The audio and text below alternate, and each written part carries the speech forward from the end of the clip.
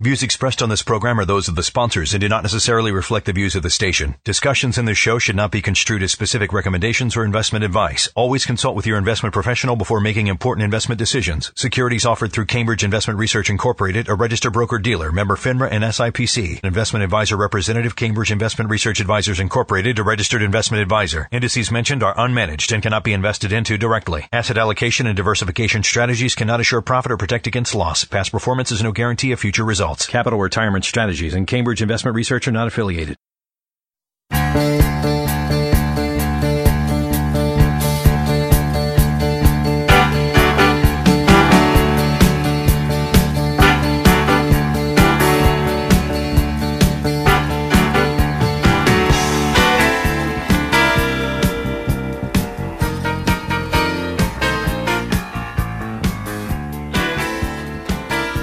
All right, welcome to Plan for Life Now, the podcast. Thank you for joining us.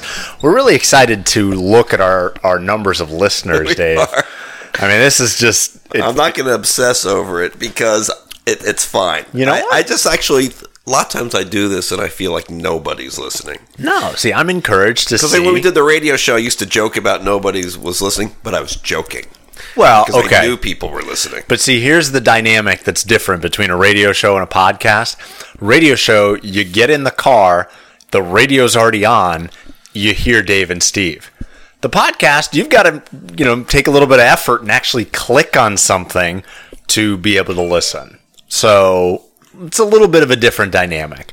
But I got to say, last one came out 2 days ago, 24 people have listened. Yes, I think we're building an audience, and that one just came out. Right. So this is good, and we haven't even tried yet. And you know what? Whatever. We have fun doing them. I do like doing them. Gosh, it's a piece of cake. We sit here in the office and talk about what we normally talk about. Before we start with our Redskin pick, all right, and we'll get to our financial planning topic. So as usual, both of us were dead wrong. Right. What would say dead wrong? Dead wrong means right. You get blown out. We were almost right. Right. It's just that the Redskin defense couldn't hold. Yep. And quite frankly, when you look at the result of that, it's more about mistakes you made along the way. We were better than Detroit. It's frustrating, but you know what? I watched it. I knew that at the end when we lost, these things are bound to happen, and we're still 4-3. So now we play Cincinnati in London. If you're listening to this, the game already happened. So, because by the time this thing gets very weird dynamic though, having a game at 9:30 in the morning. I think it's great. I mean, any of the other London games I haven't really paid attention to. So this is going to be the first one where I really got to watch the game at 9:30 in the morning. We used to do back in the day that your generation didn't do. Steve is 37. I'm 54. We used to watch Wimbledon. Everybody watched Wimbledon at night. Back in the days of Jimmy Connors and Bjorn Borg. Right. And Wimbledon was huge. So that was something. And then then there's many of you who do not do this, but I do it. For the British Open. That's right. I watched the British Open early, too. Now, don't tell me you get up at like 3 in the morning to watch. Of course not. But I know that final round is starting on TV around 9 o'clock or 9:30, so I watch the British Open. Mm-hmm. So I'm used to a little bit of this kind of thing. I think it's great. You have the rest of your day after it to not watch the Redskin game. No, it is good. I really think we're going to win. I think we're going to acclimate better to London. I think we're a better acclimate to London team. Okay. That's one of your strangers. Kirk Cousins is taking he's like going to sleep early. Okay. I doubt Andy Dalton's going to sleep early. Well, what do you have against Andy Dalton? I mean, maybe he's acclimating. The fact that he's not going to sleep at 7 at night, getting ready for this game. All right. Also, Kirk Cousins already visited London over the summer. I remember seeing something about that. So great. So he doesn't even care about sightseeing. He's just focusing on the game. All right. So I think Kirk Cousins will have a really good game. And I'm going to pick us in another one of these close battles. Let's say Redskins 27, Cincinnati 24. I think we'll win this time in a close game. All right. Well, I was, sometimes I try to wait until you pick and I pick against you, but I was going to pick Cincinnati no matter what. Because I don't know what the deal with Josh Norman is, if he's conscious at this point or not, or concussion. And I think their wide receivers are going to go crazy on us. And I don't think it's going to be that close. I think it's going to be 31-17 Bengals. I hope I'm wrong. I really do, but we'll wait and see. I want to beat you this year, so I also hope. Well, you are up one game on me so far. So huge. Okay. All right. Cool. Now, let's transition to talking about something that actually matters. Not that the Redskins don't matter, but our picks don't really matter there. And what Dave and I both thought would be really good to talk about this week, I saw this come out last week, and it came out as a research report. Very detailed, a lot of statistics and analytics involved. But recently I've seen a lot of the personal finance sites picking this up and condensing it down. And the title of this article was, "The next 10 years are going to be ugly for your 401k." Yes. Yeah. And I've seen it all over the place in the financial. You all might not look at this stuff, but this is all over. If you troll CNBC or Money.com or Bloomberg or whatever, it's all over there. And what this research report says, and like I said, this comes out of a firm called Research Affiliates. They're an asset manager. And what it says is that over the next 10 years, the odds are slim to none. In fact, statistically, they put it at 0, that you're going to achieve a 5% real rate of return in a balanced portfolio. Right. What does real rate of return mean? So let's break this down. So when they talk about real rate of return, they're talking about after inflation has been factored in.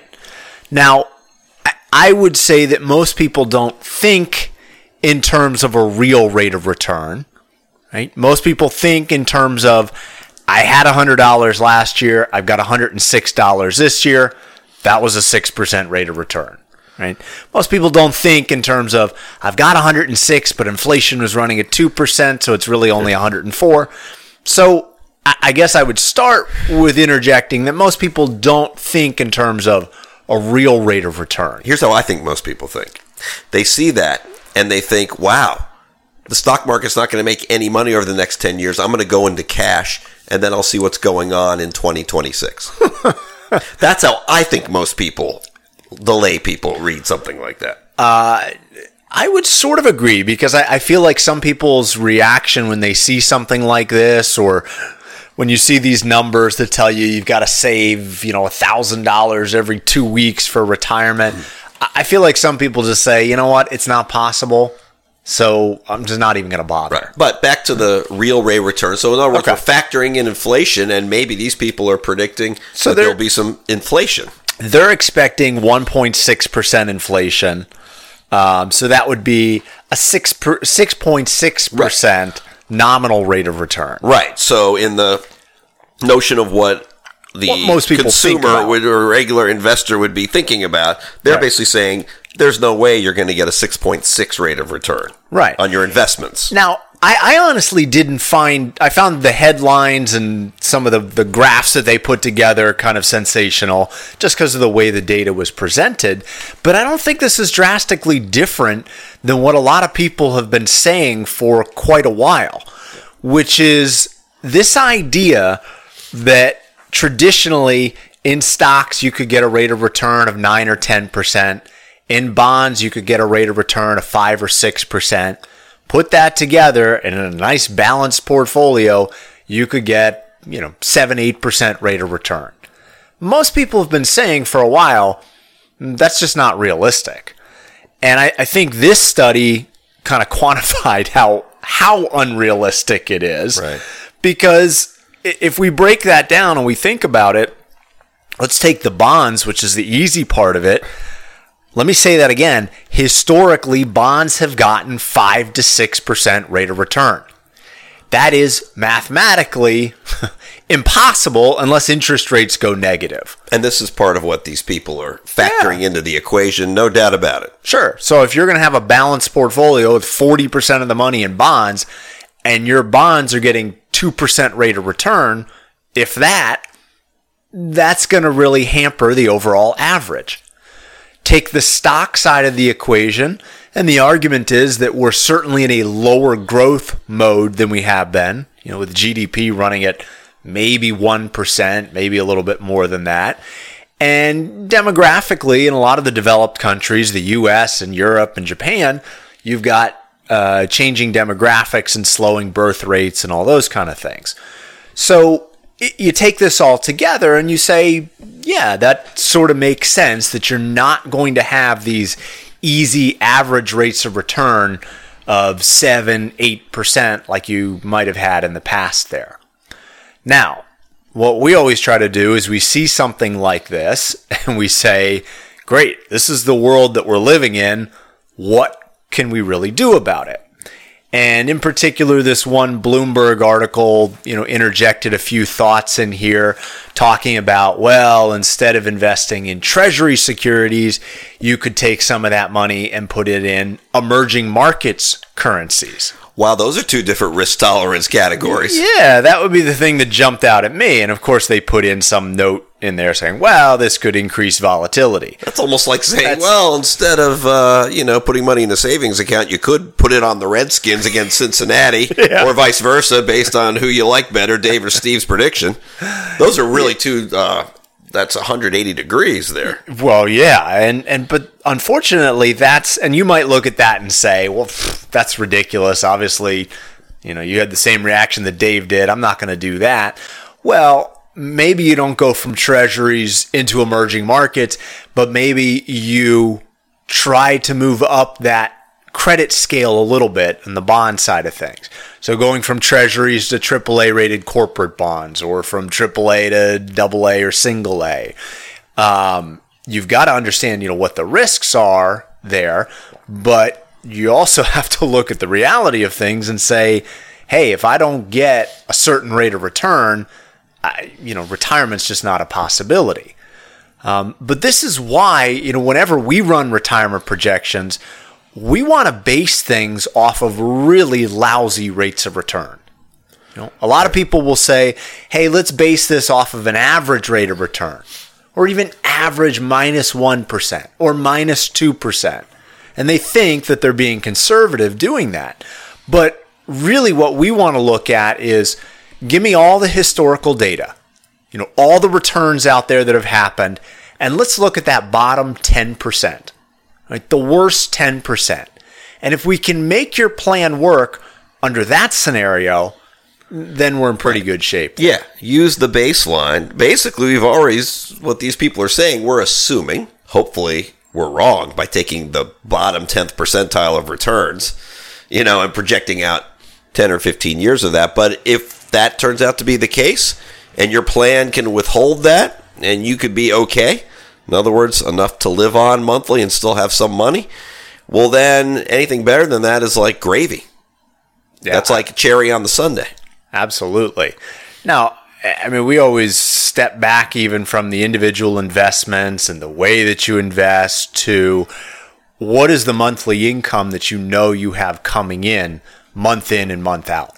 Because for those of us, I shouldn't say those of us, because I don't have this, Dave doesn't have this, but for those of you out there that have that pension coming in, where that in retirement you're getting $7,000 a month, $8,000 a month, that's different pressure on your portfolio, much less pressure than someone who doesn't have that pension. Right. And is simply relying on their assets to try to, produce these rates of return. And when you emotionally try to deal with this, let's say you're in the category of not having the pension.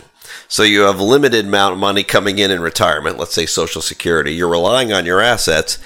You haven't really done any planning, let's just say. And then you have what, is we've had in cycles, and we always expect to have a bear market, a dip in the stock market. How about a year to 2 years of a gross return of negative 25%, which is something that we could probably expect statistically, for sure, during your retirement. And now when that happens and you don't have say, well, at least I got my pension, so I can I'm just going to not open my statements. Right. When you don't have that luxury and you haven't done any planning, guess what you're going to be doing? You're going to be probably panicking. You might be selling good stocks that would eventually come back because you're just worried, and maybe for worried for the right reason. When you start to look at long-term doing stuff like that, you start to see that you can't achieve any kind of results by sitting on the sidelines in cash. I mean, you could receive the results of not losing money immediately, certainly. But when that happens, what's your long-term perspective? Yeah, I mean, that's the risk of holding too much cash and just losing out to inflation. Yeah, I think that's I find that to be the most emotionally challenging thing for anybody doing retirement. And when I say doing, I mean the person who's trying to retire. I'm not talking about the advisors who are supposed to set up something or try to set up something to avoid this emotion. I mean, this is happening. Oh, yeah. And you don't know when that bottom's going to come. And you need to live on this money, so you pull it out of these more volatile investments, and you're on the sideline, not knowing when to come back in a scared position. And when that happens, I think I'm not going to say the retirement plan is blown up, but you are in a very disadvantageous position, which is really the whole point of doing this planning. Yep. We got a couple minutes left, Dave. I know you wanted to touch on November being Long-Term Care Awareness Month. I do. And it's going pretty well because nobody's aware that November is Long-Term Care Awareness Month. Well, I will give the long-term care awareness community kudos for not really doing a good job. Well, come on. I mean, every month there's like Life Insurance Awareness Month. You think anybody knows about that? I mean, any of these months, I don't know. Right. How do you get that designated? Do you have to pay for that, or do you just say it? I just go out there somewhere that it was that November was Long-Term Care Awareness Month. Right. A couple thoughts about that. It's pretty scary that there is a month called Long-Term Care Awareness Month, because that means, by the nature of the name of the month, there's a lot of people in long-term care. Right. The other reason you know that is when you drive around an urban area like Washington, D.C., you see assisted living places all over the place, and some nursing homes. And if you're my age, you're 54 years old, you may have a parent in long-term care because they're in their 80s. And this is a normal thing now as people are living longer and longer. But what's not good about that is that it is just as much of a problem as the last topic we had. We think we have a good plan. We did all the planning. We created our assets to give us enough money to come in every month. But now what's happened is one of us, if it's a couple or just a single person, you're in long-term care. You're in assisted living. You're in the place my mother-in-law is in, Kensington Park. It costs what it's costing my mother-in-law for Alzheimer's care there this year, which is $10,000 a month. You have a plan that's getting you through your careful planning $6,000 a month. That's for all living expenses. Right. The $10,000, wow. What about all the rest of the living expenses a month? And then you see, because you read the flyers of Long-Term Care Awareness Month, that the average woman who needs long-term care, by the way, if you make it to 65, you have a 73% chance of needing long-term care services. The average woman is around 5 years. The average man is about 3.5, 4 years of care. Average woman's actually about 5.5 years when you combine home care, assisted living, and nursing care. Right. And you say to yourself, wow, thanks, Dave. I'm aware now. Well, I feel like I'm aware that this could really blow up my retirement plan. And it's not just the stock market going down. Yeah, I mean, most people are aware that it's a problem. How they choose to deal with it is where people will differ greatly. Some people will say, I don't want that to happen to me, just shoot me, right? Some people will say, my kids will do it, I took care of them, they can take care of me. Some people will say, my spouse will do it, right? I could have a good rebuttal for each one of those. Yeah, most people who say the things about spouses doing it and kids doing it have never had someone who's had to deal with it. Right. Some people have done it, but most people will bring in a home care person, and that's not cheap, but more likely there's a reason why people go to assisted living, and it's because of the incredible job it is to take care of someone who can't take care of themselves, and often can't physically take care of anything that's going on with them and can't communicate at the same time. Yeah, and I mean, my point is always that, you say your kids are going to take care of you, you say your spouse is going to take care of you. I think they will. I don't know them, but I think they'll stand by you and they will do as best they can. But it gets to a point where they can't do it, where it's too hard, it's too emotionally draining, it's too much. And that's where you really should have a plan for how you're going to pay for that care and not have the rest of your assets wiped out. That's it. Doesn't have to be too complicated, but that's it. I think we've done our part for long-term care awareness. I think we've done more than virtually anybody, and certainly in the podcast world we have. In the podcast world, we're killing it on Long-Term Care Awareness Month. All right, thanks for joining us. We'll see you guys next week.